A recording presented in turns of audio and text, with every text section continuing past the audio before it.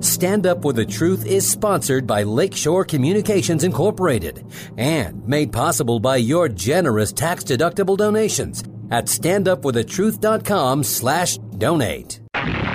This is Stand Up For the Truth, a packed hour of challenging discussion addressing important issues and topics affecting Christians across the nation. Join the conversation via email at comments@standupforthetruth.com.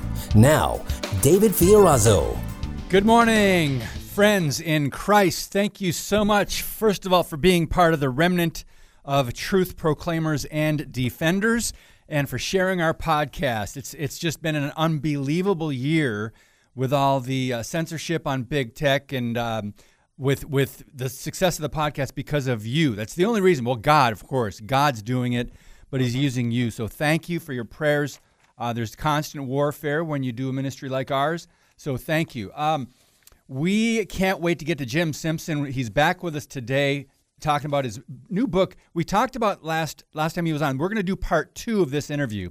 Who was Karl Marx? The men, the motives, and the menace behind today's rampaging American left. So today we're going to talk a little bit more about that, the history of America and leftist groups and the havoc they are wreaking across the country, but also some good news, and it's going to be a lot of work, friends, but there is a comprehensive plan to save America that he writes about in the book. So I want to introduce to you James. He's been on with us before, an investigative journalist, businessman, former economist, and budget examiner for the White House Office of Management and Budget. And since 1995, he's written for various periodicals and known for his expose on the Cloward-Piven strategy of manufactured crisis. We will link to that because if you're a newer listener to the podcast and you don't know what that is and who Cloward and Piven were, you've got to look into a little bit of this history and understand that. Or please listen to part 1 of our interview with James a few months ago. Karl Marx, Communism, and the Radical American Left. We will link to that in the podcast notes today at standupforthetruth.com. But James Simpson, welcome back to the podcast, brother. David, great to be with you. Thanks for having me. It's great to have you again, and I just love what I was reading last night. There's so much that we could share, but our time is limited. But I do want to mention, I didn't mention it last time, a couple of reviews from the book. You've got a great one from Wayne Allen Root talking about the toxic impact now being played out across America due to Karl Marx and his followers. Also, I love Alan West. He said constitutional conservatives can't fight an ideological war without knowing the author of the ideology they confront. And that's huge. Plus, Trevor Loudon, who we've had on many times on the podcast. We love him. And he said, this is the best book I have read on revolution and counter-revolution in recent memory. Simpson lays out in simple but dramatic terms the history of communism from Marx to the present, and then tells us how to combat it. And James, in the second half of the podcast today, I'd like to focus more on that, your comprehensive plan to save America. It is amazing, it is extensive, and you can read it and be overwhelmed because there is a lot of work. But why don't you share with us a little bit of the reason why it's going to take a lot of work, because we've just been asleep for so many years and we let it get to this point in our country. Yeah, well, that strategy, or actually numerous strategies, have been at play for 100 years. And, it's like everything else. If I'm sitting here and I notice it, I say, well, what can I do about it? Oh, nothing. Or maybe, I'll vote for the right guy, or I'll try to vote for the right guy. But we feel as individuals powerless to stop these things, and most of us don't even notice what's going on. Mm-hmm. I was raised at a time when public school was pretty good, and I got a pretty good education through it, and I didn't have any kind of indoctrination, really. There were people, they talked about history, and then we read history books. Imagine that. And we learned English. We didn't learn new words. We learned proper, correct English. and we learned math. We didn't find out that math was racist until just this year, and so so these things, you just presume that kind of thing is continuing. And of course, if you haven't been paying attention, or it's not your business to pay attention, you got too many other things to do. You're raising kids, you're working a job, you're doing this, that, and the other thing. And, there's even a word for it in economics. They call it rational ignorance. If we don't have time, or we don't feel we have the power to do anything, we would rather not know what the problems are. We would rather remain willfully blind, because to open our eyes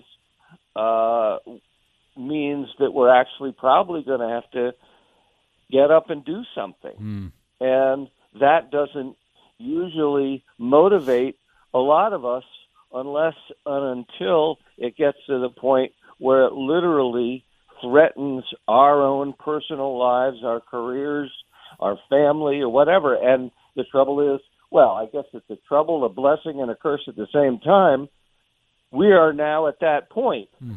Yes. Where our very lives, our livelihoods, our way of life is directly threatened by these monsters. And, we're waking up. And the good thing is that we still live in a moderately free country, although they're doing their best to get rid of whatever vestiges remain. But we still have latitude for action. And that's the one thing about the American people that terrifies the left. And that is that we are very innovative and we're very determined. And when we see that something needs to be fixed, we fix it. And we don't wait for the politicians. We do it.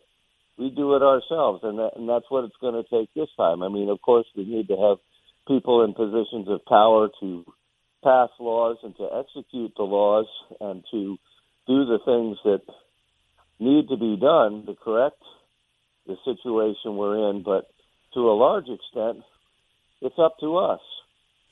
It's up to us to put those people in power. It's up to us to stand up to the bullies and the Nazis and the fascists and the communists. Well, they're all communists. They act like fascists, and there's a distinction without a difference anyway.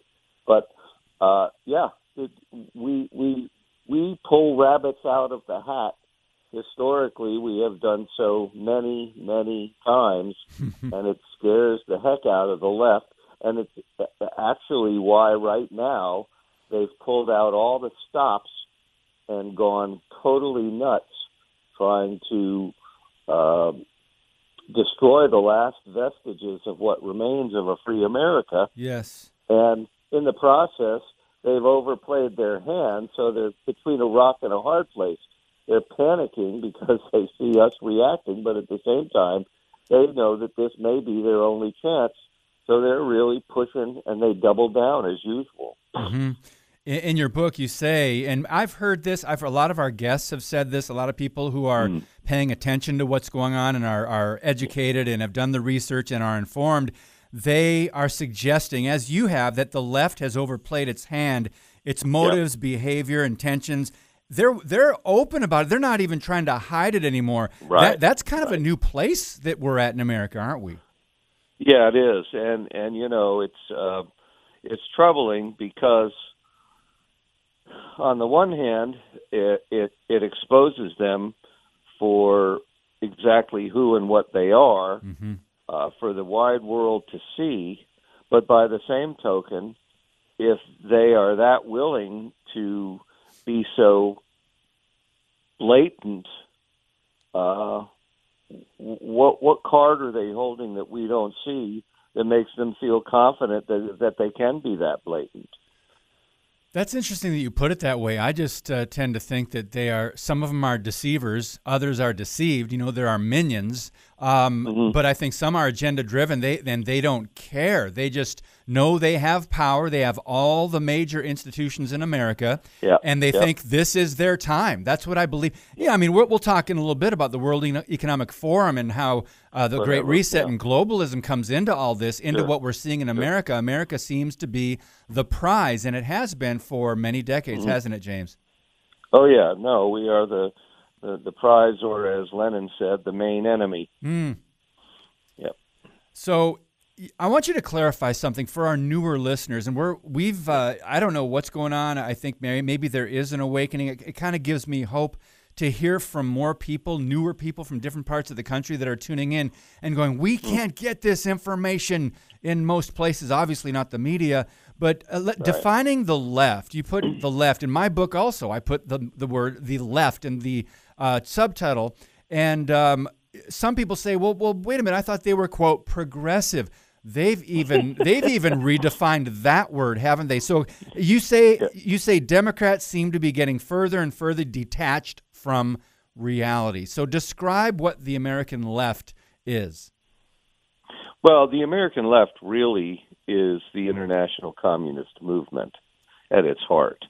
I mean, it is inspired by, and in many cases guided by, communist China, Russia, which remains firmly in the communist camp despite the so-called and alleged fall of the Soviet Union.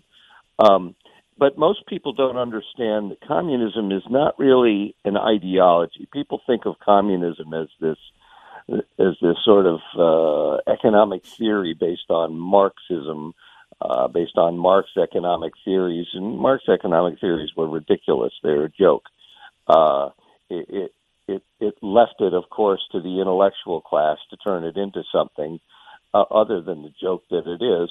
And, of course, they always do that because they love a challenge, trying to nail a square peg into a round hole. They think because they're so smart they can do the impossible. But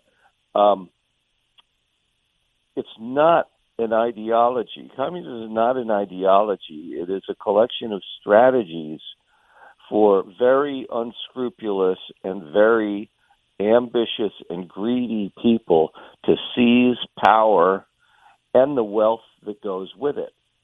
And so that's what we've got. I call them entrepreneurial parasites. These are people, and this from Marx forward, all of these people have these characteristics.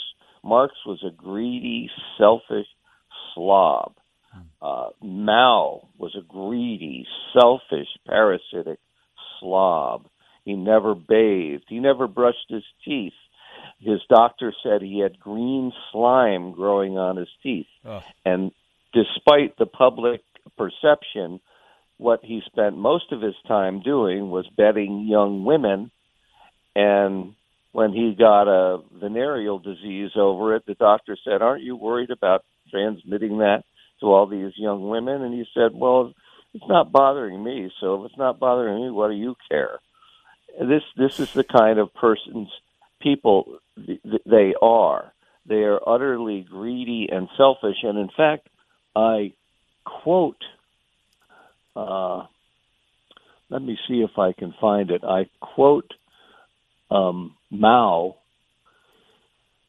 here. I actually added this to the latest version of my book because it's such an incredible indictment of all communists. You know, the college kids in my age, from my time forward, they were all enamored of Mao. A lot of them had Mao posters in their bedrooms.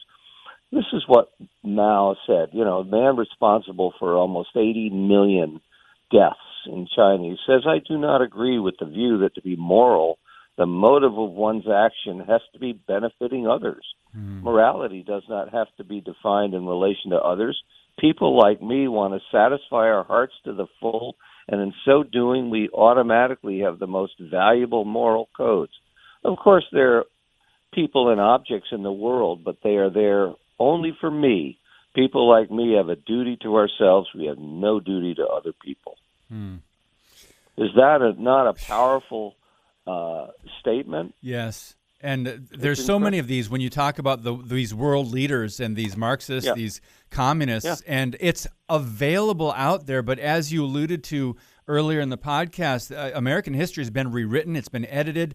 And I didn't think you were that old, James. You said you went to a school at a time when they taught true history, and you actually learned.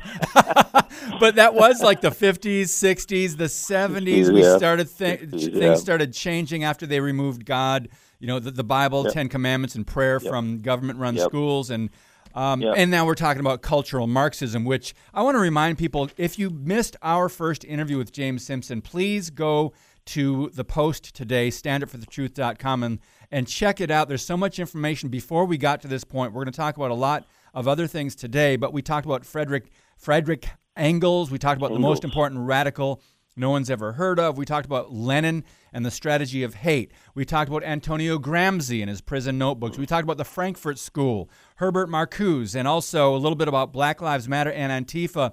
Well, James, that brings us up to today, something you shared in an email to me I want to talk about, and that is the role of the United Nations. It seems like they've been anti-Israel, anti-American since maybe their inception, but and the World Economic Forum. You pulled something off of its website that I would love for you to walk us through, if you would, please.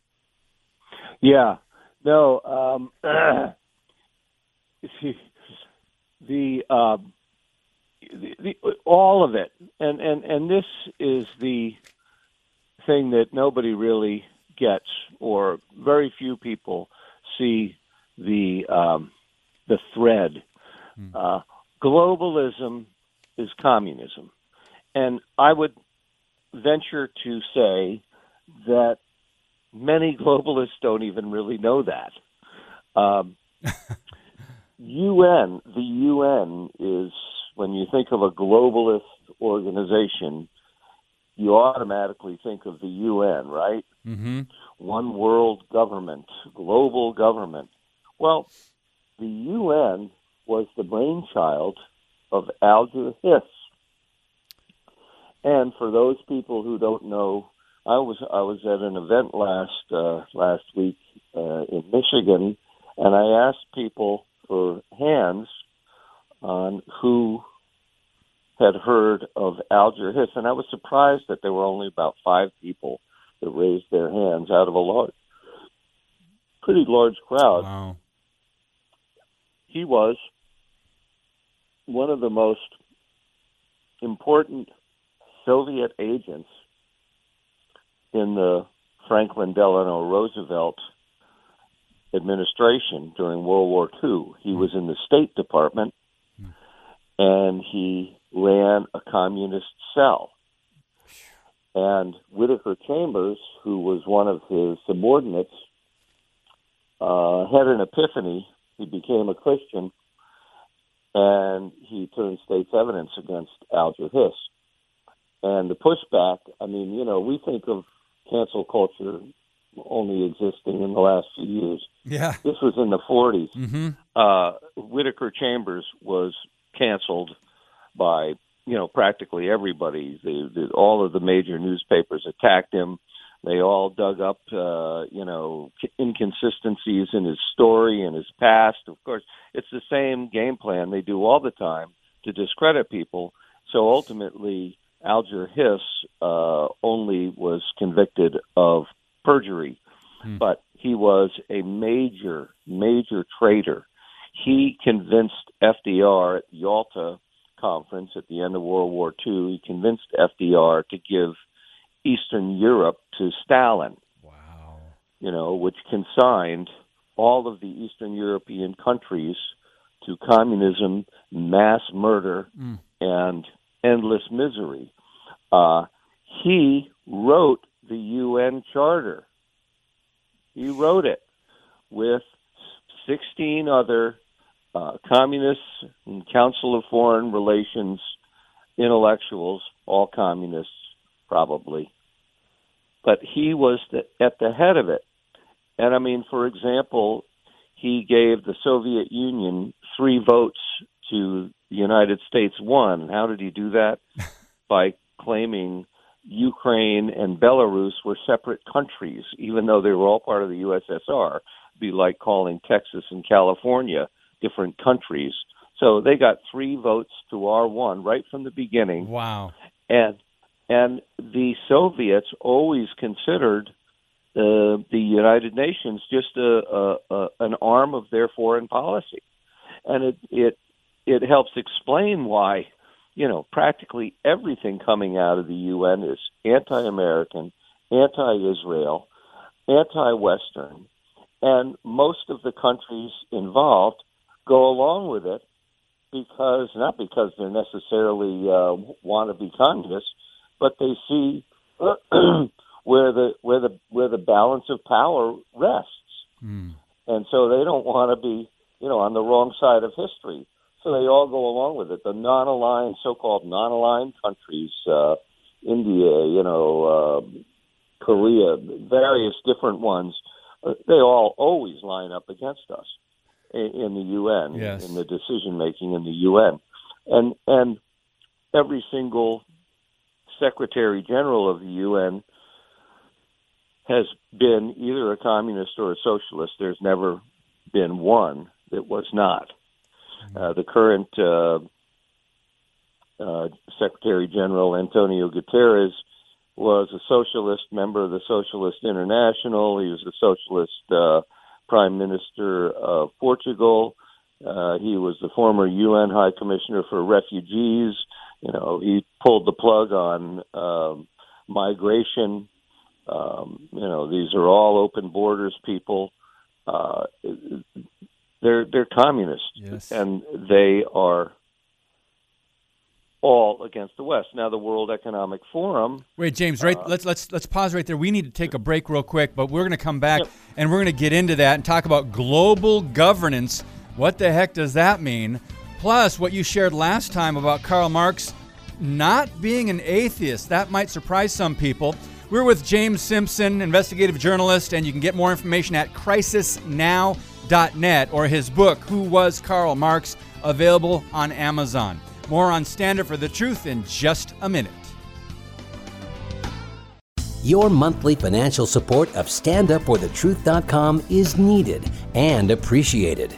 Now, back to today's Stand Up for the Truth with David Fiorazo. Author James Simpson is with us today. Who was Karl Marx? We're talking about the men, motives, and the menace behind today's rampaging American left. We are going to get to a phenomenal section of his book called Back from the Brink, A Comprehensive Plan to Save America. So many bullet points. We're going to share from that in just a little bit. And next, we'll talk about the World Economic Forum, as we started to before we took a break, and global governance. But last time you were on with us, you said Karl Marx, revealed that he was not really an atheist. He actually did believe in God. That confuses a lot of people. James, would you please clarify?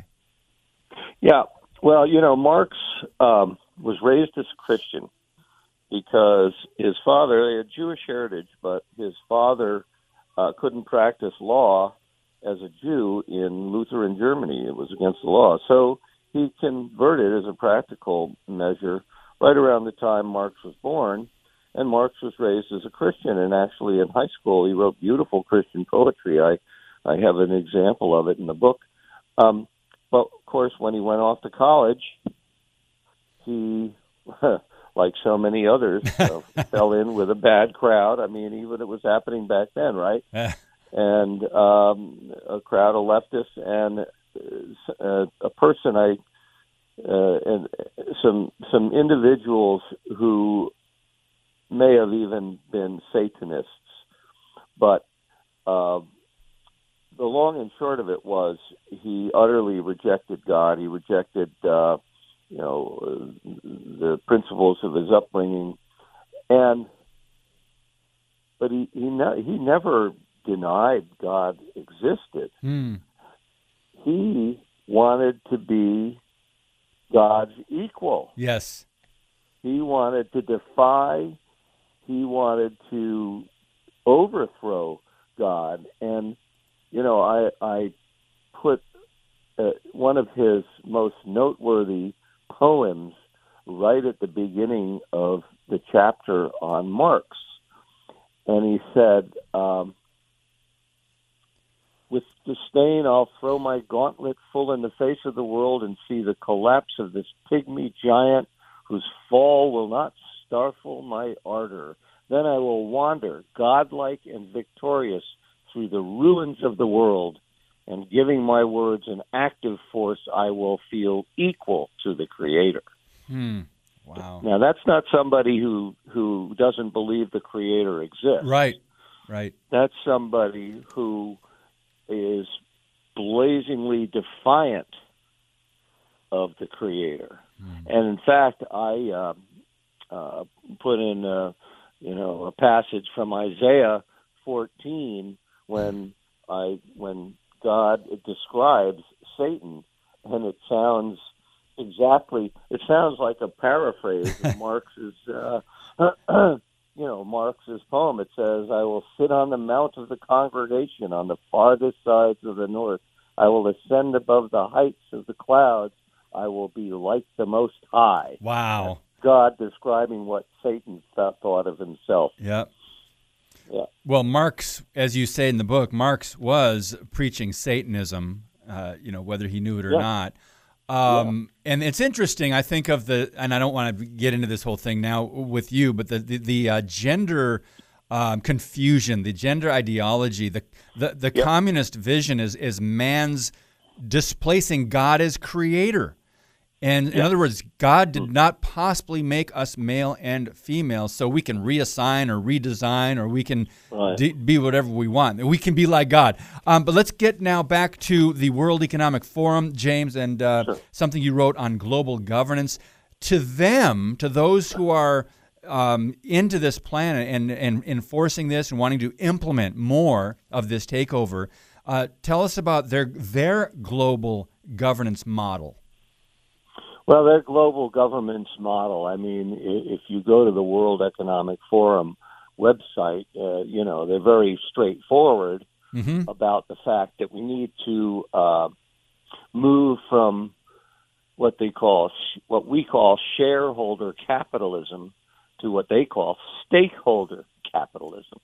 And, of course, their argument is that we're all stakeholders in the type of economic system we have. So essentially, if you're a shareholder of a company, you're a property owner, right? But if you're a stakeholder, what that company does or doesn't do may affect you, whether you're a shareholder or not. So you have just as much right to have a say in what that company does as a shareholder, which is just another way of saying the private property should not exist. It should all be public. And, of course, that is what the United Nations has been arguing for decades. And, in fact, the term that we hear all the time now when they talk about electric cars and they talk about wind and solar power and they talk about all of these things needed to combat, climate change, they talk about sustainability. That's right. And what is sustainability? It's sustainable development. And that concept was created in 1987 through the United Nations Brundtland Commission, which was run by Gro Harlem Brundtland, who was the former Norwegian Prime Minister and Socialist Prime Minister, head of the Socialist International. And she came up with the concept of sustainable development, which talks about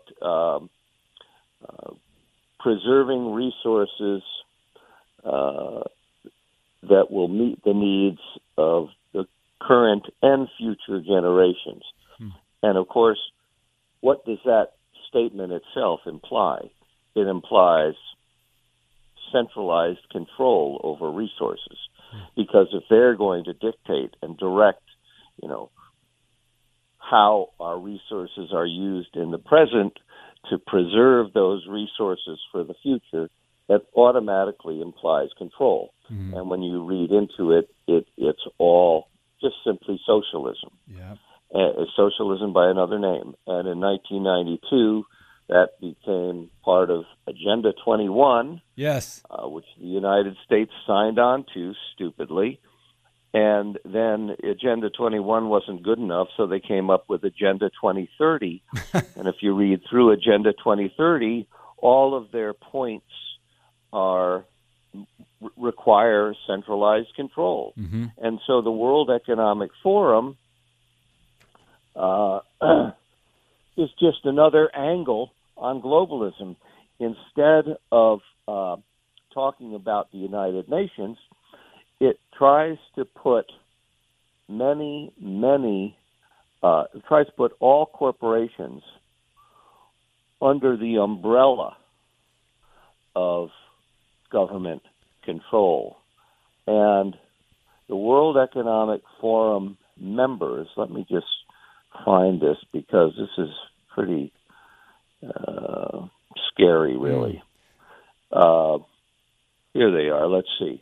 I have a list here. It's a partial list, about 50, and it's about maybe 1/10 of the World Economic Forum partners. Wow. Amazon, BlackRock, which is the largest investment company, Bank of America, Citibank, Dell, Facebook, GE, Goldman Sachs, Microsoft, Merck, Mayo Clinic, IBM, Intel, Johnson & Johnson, Google, Gates Foundation, of course, Open Society, that's George Soros, Yes. Pepsi, Pfizer, Qualcomm, Russian investments, Shell, Uber, UPS, Verizon, Walmart. This is 1/10, or maybe even less, of the total. I was making a PowerPoint and I put them all on one page. There's not enough room, to put them all. But the point is, the idea was to bring all of the leaders of all of these companies under one roof so that they could all become party to this new idea of stakeholder capitalism. And the reason many of them, well, there's two reasons many of them don't mind. One is that they see the writing on the wall and they don't want to lose out, right? And then the other one is that Obama was very big on what he called public-private partnerships. And, that took the place of private free enterprise capitalism. Private free enterprise capitalism has delivered untold, unprecedented wealth to more people than any other economic system that ever existed. And it also has made us the freest, most open, and most accommodating society in history. Mm-hmm. The left calls us all a bunch of racists and bigots. Well, there's people that speak 400 languages today in the United States, and that's all part of the leftist agenda to,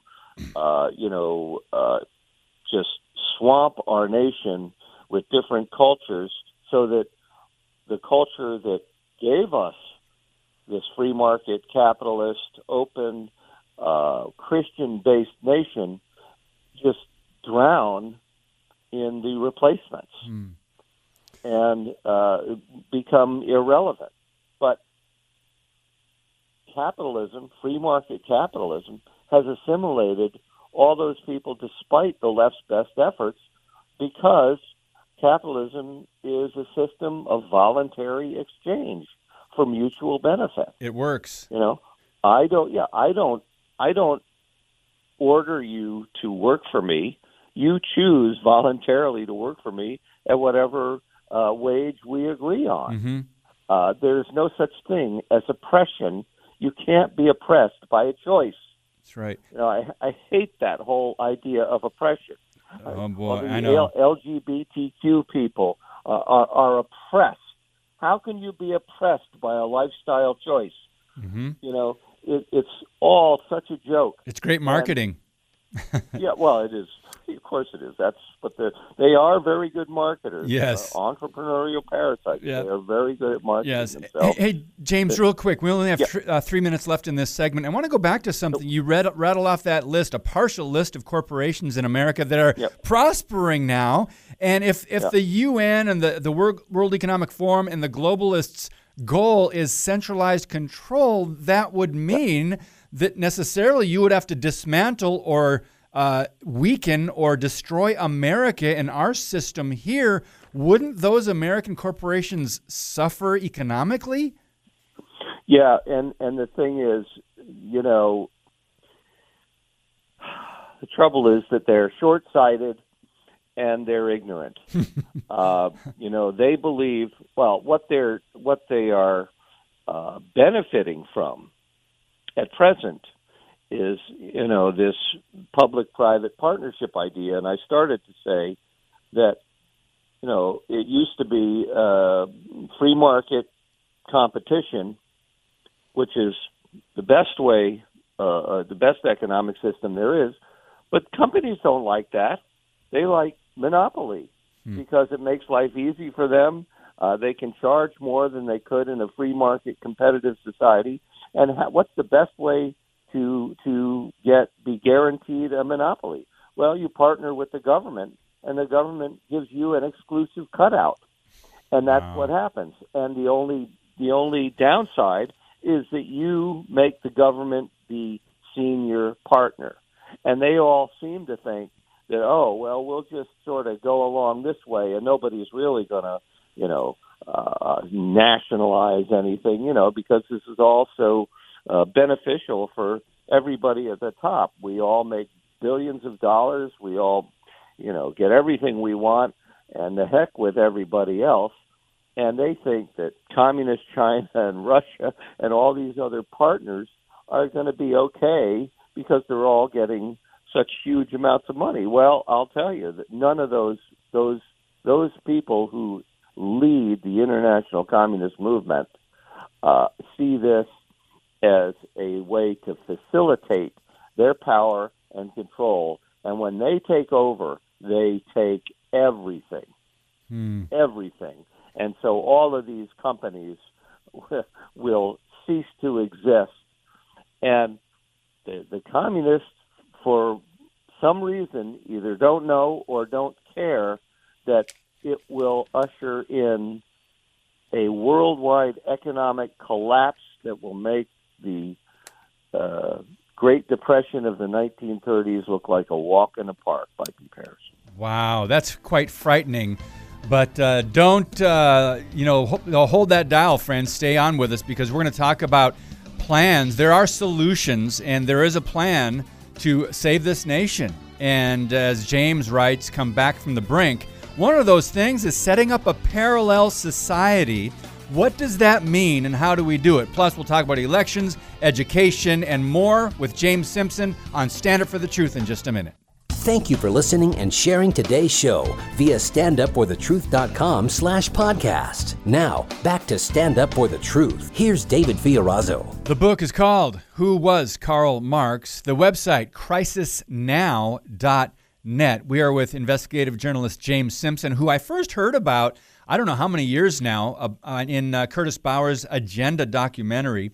And James, I'll never forget, I'm paraphrasing something you said in that documentary, something about what they're trying to do is detach America from any moral anchors or foundation. Was I close to that, what you shared? Yeah, no, absolutely. Yep, absolutely. That's right. They want to detach us from any and all of our cultural, moral, constitutional foundations, so we're just floundering around and we don't know where to go. And why is that? Because if you don't know who you are, where you need to go, you'll accept anybody who puts themselves up as a leader. Yeah, I think you just paraphrased a Ronald Reagan quote. If we don't teach who we are, we will forget who we were, or something like that. Yeah. Anyway, you say in this part of the book, toward the back, a comprehensive plan to save America. You talked about the left overwhelmingly controls most important institutions of power. And then a little bit further on, you said the COVID epidemic has also revealed how entrenched they are in the field of science, especially public health agencies like the CDC. It is truly disheartening, but we should not be demoralized or discouraged. We all got here by ignoring the problem for so long, so now we need to pay attention. James, you start off with saying we need to set up a parallel society. Can you give us a few ideas on what that would look like? Yeah, well, the idea actually comes from Václav Havel, who said that in communist times, Czechoslovakians established a parallel society because, of course, while communism promises, equal distribution of resources, it makes everybody equally destitute, while all of the resources actually are redistributed to the top leadership, who live like kings, live like decadent kings, and kill people who expose that. But so he said, because we had nothing, we had to create a parallel society. We had to create our own markets. We had to create our own institutions. And we had to do so quietly because, of course, the communists don't like competition. Yep. But the trouble is, in running a society where you have basically stolen and confiscated anything and everything that will allow people to survive, you have to do two things. You have to set up a secret police network that is so extensive that nobody can make a move against you because you become basically the enemy of the entire nation. And that's what all communist nations become. And then the other reason is you still need some of those people to do stuff, so they have to actually survive. So what happens in communist countries? You get a flourishing black market. Well, in communist countries, the KGB controls the black market, so they win either way. And since it's illegal, they can clamp down on you any time. But for the most part, they just let it operate because it's the only way for people to get the goods and services they need to survive. So in a communist society, they created their own parallels that would help things, get by, help people get by. But in our society, we are still free. We can still elect good leaders. Our parallel society is simply a matter of creating attractive alternatives to the crap sandwich the left is handing us in every dimension. That's right. Instead of having kids go to public school, make school taxes portable, and if people decide to homeschool their children, make those taxes refundable so that people aren't supporting the public school because, all of this stuff, everywhere you go, anywhere you go, it's always follow the money. Yes. Because that's where you find out all the action is. And you take money away from these people, and you'd be amazed how quickly they get back in line. Yeah, I think you heard a lot of amens coming through the radio and through the podcast when you just said homeschoolers shouldn't need to pay taxes for public schools if they're homeschooling. But one thing you said, you started off right away by saying face reality, because millions of Americans are still in complete denial. But you were alluding to a minute ago the boycott idea of supporting companies that share your values and who would support freedom and American values in the Constitution, and that's boycott. So support them while you boycott major corporations and those who are against the Christian worldview and do not support America as historically we have been supported. Is that correct? Yeah, no, that's absolutely correct. And see, the thing is, when I wrote this, what I wanted to do was create a list of things that people can do that doesn't take them too far out of their zone of comfortability. It's very easy to choose this product over that product or this store over that store. So if you know what companies are basically on our side, like, for example, My Pillow Mm-hmm. and Goya Foods, buy from them as opposed to the other alternatives. Yes. And it takes a little bit of research to find out who the good guys are and who the bad guys are. But there are websites actually, and I think devoted to that kind of thing. Yes. And you can. So if you take a little bit of effort, you can find the good alternatives to these bad companies. And basically, what we're trying to do is starve them on the vine. Mm-hmm. I mean, that's what the left does to us all the time. And they are, totally unscrupulous about everything, but especially there, they launch endless lawsuits, not in the anticipation of winning anything, but because it forces people that they've sued to squander millions of dollars defending themselves till they finally get a decision in the court that supports them. I know. And we have to turn around and start pointing the finger at the individuals that launch these things and countersue. Yes. And countersue, class action lawsuits. There should be class action lawsuits, for example, against the Southern Poverty Law Center, Amen. which has defamed thousands upon thousands of people, Mm-hmm. costing them livelihoods, costing them income, costing them jobs, billions of dollars worth of losses based on fraudulent defamation. And they should be forced to pay us back for that. Yeah, what astounds me, James, is the SPLC. They designate people as hate groups when they themselves are a hate group. But I just want to share some of the bullet points from that section. You talk extensively about some solutions on elections, and that could be a whole podcast in and of itself. You talk about education, free speech, foundations, immigration.